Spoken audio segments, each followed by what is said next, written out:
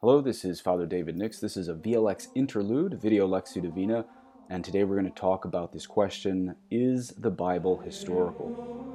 I'm surprised how many Catholics know that there are five senses of interpreting the Bible, but what they fail to realize is one of those senses is the baseline that must be taken as the status quo for every single sentence of the Bible. So it's great that there's a lot of people out there know that there's many different senses of interpreting the Bible, but again, what most modern Catholics don't get, and this is very important for the VLX series, anyone following that, and really for anybody who's not, who wonders if Catholics take the Bible literally, if the magisterium of the Catholic Church teaches that the Bible is historical. As always, I'm not going to give you my opinion. I'm going to give you the classic magisterium, the perennial teachings of the Catholic Church.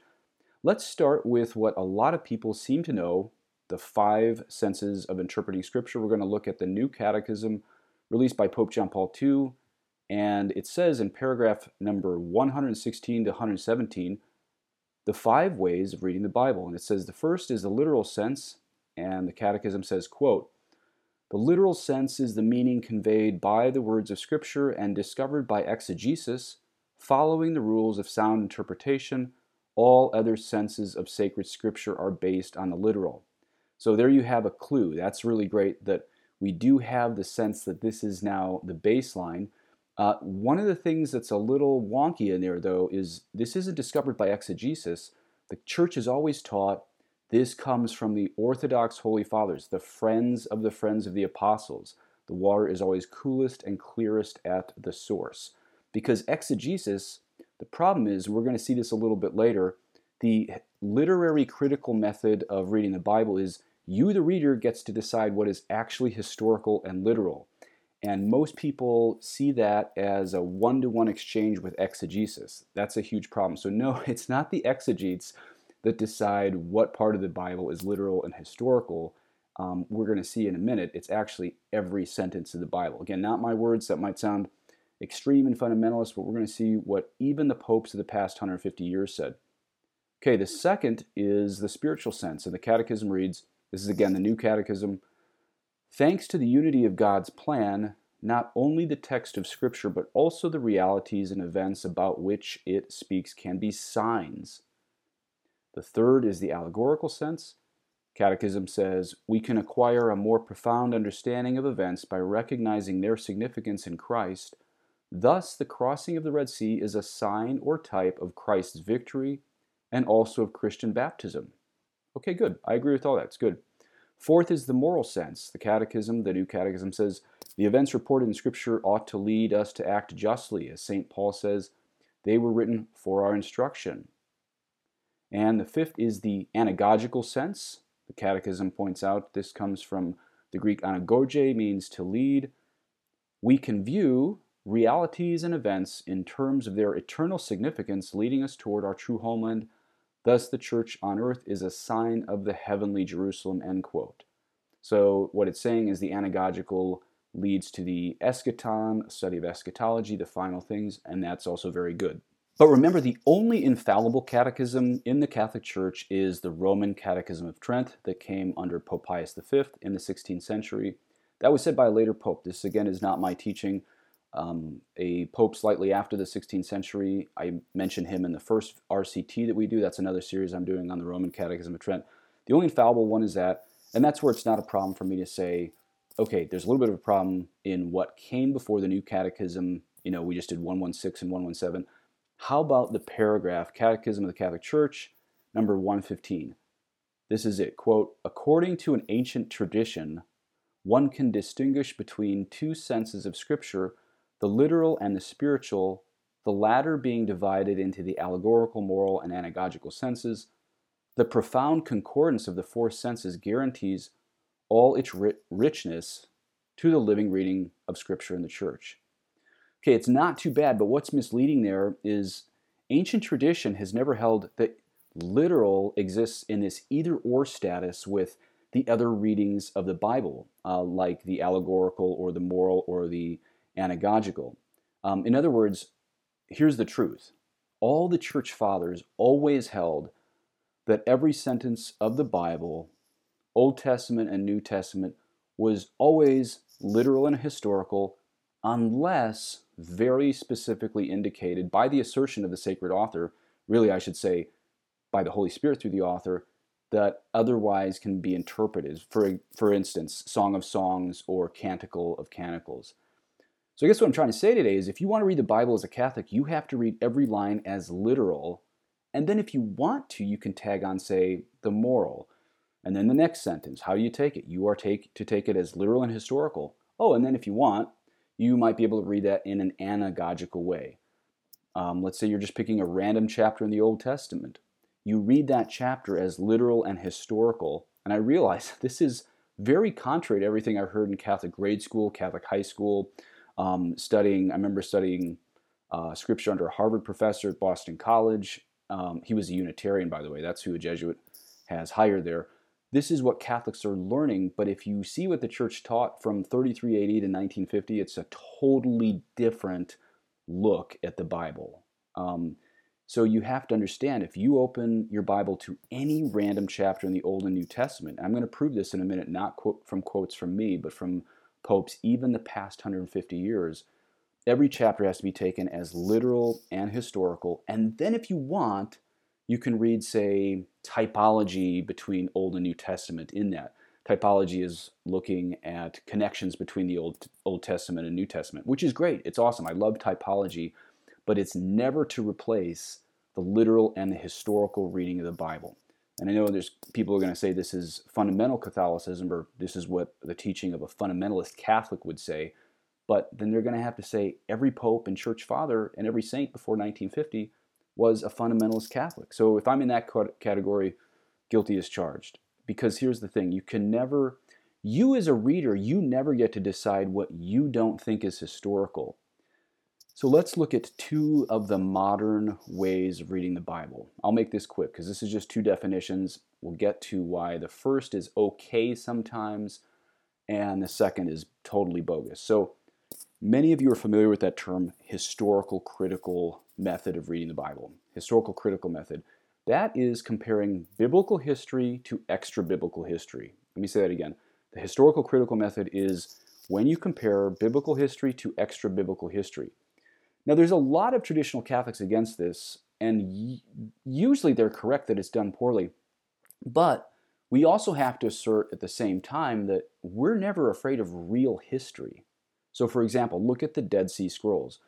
The Dead Sea Scrolls constantly validate what people like traditional Catholics and Eastern Orthodox, at least the Orthodox section of the Eastern Orthodox, and Protestant evangelicals who hold the inerrancy of the Bible, at least what they have of the Bible, because they're missing 7 books, things like the discovery of the Dead Sea Scrolls really does vindicate traditional Catholic teaching on Scripture. It really vindicates, and I'm going to give you some quotes even from modern but pre-Vatican II popes, asserting that every sentence of the Bible is inspired by God. And this is where we don't have to be afraid of things like the Dead Sea Scrolls. Now, the second new method of reading the Bible is called literary critical method. And literary criticism is when the reader decides, really based on any extra biblical source he wants, including his own feelings, by the way, what he thinks is true in the Bible and what was added to the Bible. This is obviously extremely arbitrary if you as a reader just get to say, well, this sentence came from Jesus, but this sentence came from the Q document, and this sentence came from the early Christian community, and this was added in the 16th century. The funny thing is they almost have no evidence when they just slice and dice the Bible. They're just basically going on their agenda, usually from their own moral lives, what they want to believe and not believe in the Bible. So unfortunately, most Catholic seminaries today are teaching not only the historical critical method, which as I said can sometimes be done well, they're even teaching the literary critical method, which absolutely doubts the historicity of the Bible. So how far back do we go? I know there's even pro-life Catholics out there who were taught in grade school and high school that Genesis 1 through 9 were considered quote-unquote prehistory. Nope, that's not what the Catholic Church teaches. Adam and Eve are historical people. Even encyclicals as late as Humani Generis by Pope Pius XII explain this in 1950. This is paragraph number 37 from Humani Generis, Pope Pius XII in 1950. it certainly wouldn't be worth less if I was quoting you something from 1550 or the year 250, but I'm quoting you from 1950. And it says this: when, however, there is a question of another conjectural opinion, namely polygenism, the children of the church by no means enjoy such liberty. Okay, let me pause real quick. This is this idea that there were numerous family lines or ape lines or whatever else that we can trace all of the genetic human lines alive today back to. No, we believe every human comes from Adam and Eve. Continue on with this quote so you know this isn't just me as a fundamentalist Catholic. This is the Catholic Church's infallible encyclical spoken through Pius XII. Again, number 37 in Humani Generis. For the faithful cannot embrace that opinion which maintains that either after Adam there existed on this earth true men who did not take their origin through natural generation from him as from the first parent of all, or that Adam represents a certain number of first parents. Now it is in no way apparent how such an opinion can be reconciled with which the sources of revealed truth and the documents of the teaching authority of the Church propose with regard to original sin, which proceeds from a sin actually committed by an individual Adam, and which through generation is passed on to all and is in everyone as his own. So right there we have the understand that actually gives us a great insight that the same people promoting evolution, the same people that teach that Genesis 1 through 9 is not history but prehistory, are the same people that essentially teach there's no original sin, and that kind of explains why they have rose-colored glasses about everything going on in the church and state today, because they actually don't believe in original sin. See how this is tied to doubting Adam's historicity as well as promoting evolution? All of this is one big garbage package deal of modernism. So this idea, you'll even meet people out there that seem relatively decent, priests and bishops, who they actually think they're really orthodox because they teach the miracles of the New Testament are real, like the resurrection. Great, that's good they do that, but then they really believe that the miracles of the Old Testament are legendary or myths. You can't hold that as a Catholic. Such a notion does not line up with the infallible and articulated faith and morals of the Catholic Church that teaches that every sentence of the Bible is to be taken literally and historically, unless otherwise noted, like Song of Songs, and then and only then can we add on other senses like the analogical or the anagogical. Pope Benedict XV wrote in 1920 an encyclical, again considered infallible, called Spiritus Paracletus, which says, and listen, I think this might be the most fascinating quote from the whole podcast today. Listen closely. Quote, St. Jerome then goes on to say that all interpretation rests on the literal sense, and that we are not to think that there is no literal sense merely because a thing is said metaphorically. For the history itself is often presented in metaphorical dress and described figuratively. Okay, so what he's not saying is that the literal is dressed up in the metaphorical in such a ambiguous and amorphous way we can't know the history. What he means is that there's numerous layers under the literal.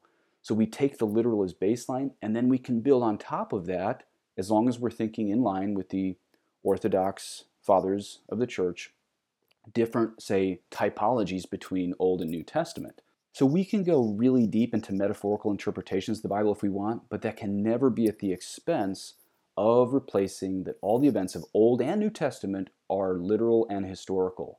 I know this might be a showstopper for some of you, but this isn't me teaching this. This is what all the popes and all the fathers taught.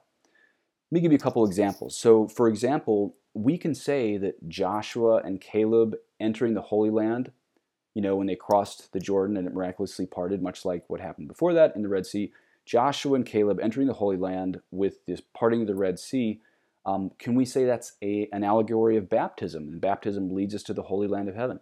Yeah, that's totally great. That is both typological and anagogical, and that's a great interpretation. But that does not mean the Jordan did not part for Joshua and Caleb. That was a lot of negatives, so I'll just say what the Catholic Church teaches. The Jordan literally parted for Joshua and Caleb. So every church father and saint believed that the Red Sea and the Jordan literally parted miraculously. Okay, what about people who say this is a little bit easier? I think people have a harder time with the Old Testament. Probably most people are going to recognize the error in this one. How about the people that say Jesus rose in the hearts of the apostles? Well, okay, it's not a totally false statement, but usually the people who say things like Jesus rose in the hearts of the apostles, usually what they mean is that Jesus did not bodily resurrect physically. Okay, of course, that's false. We know that the Catholic faith and the Bible teach that Jesus literally and physically rose from the dead. Why do we believe the apostles? Well, because there was no motive for a lie. 11 of the 12 of them were killed for this, and John was placed in boiling oil and didn't die, but was certainly ready to. So usually when there's a motive for a lie, it is for money or popularity, and all the apostles ended up being tortured and or killed. So I hate categorizations, but things are so wonky right now that I kind of have to use them so I don't have to like give 30-minute preambles to explain the exceptions to this. But most of you know my story. I went from liberal Catholic in high school to through college becoming kind of an EWTN Catholic, and then maybe several years after I was ordained a Catholic priest, became a traditionalist. So I've seen the whole gambit, but one of the main things that woke me up was this quote. I heard this 25 years ago, and this was a real splash of cold water to my face in understanding what the Catholic Church actually taught about the Bible. It comes from Pope Leo XIII in Providentissimus Deus, and he writes, quote, "For all the books which the Church receives as sacred and canonical are written wholly and entirely with all their parts at the dictation of the Holy Spirit," end quote. It's Providentissimus Deus 20. So all my time in grade school and Jesuit high school and Jesuit university, we always said things like, well, it's not like the Holy Spirit dictated the Bible. It's right there. We just heard it in an infallible document. Now, that is dictated through human agents, of course. We're not saying this was a computer printout that just, fell from the sky. Of course, God used human agents. But again, all the books which the Church receives as sacred and canonical are written wholly and entirely with all their parts at the dictation of the Holy Spirit. Providentissimus Deus number 20. So you know what, honestly, at this point now in my life, I'm fine if people call me a fundamentalist Catholic, because what that means is I simply line up with what every Desert Father believed about the Bible. I simply line up with what every pope up to 1950 taught on the inerrancy of Scripture. What came after that? I know, it's not my responsibility. I'm just telling you I line up with what most of the Catholic Church is taught. And so when a Catholic calls another Catholic a fundamentalist Catholic, all I hear is that person, being called names, puts divine revelation ahead of another man's agenda-based deconstruction of the Bible. And that agenda usually has something to do with Sixth and Ninth Commandment sins. So when someone calls you fundamentalist Catholic, it doesn't mean you are a backwater Baptist. What it means is you have avoided Satan's very first temptation in the garden, namely, did God really say? Remember when Satan says that in Genesis, did God really say? That harkens to the entire doubt we have nowadays of the inerrancy of Scripture.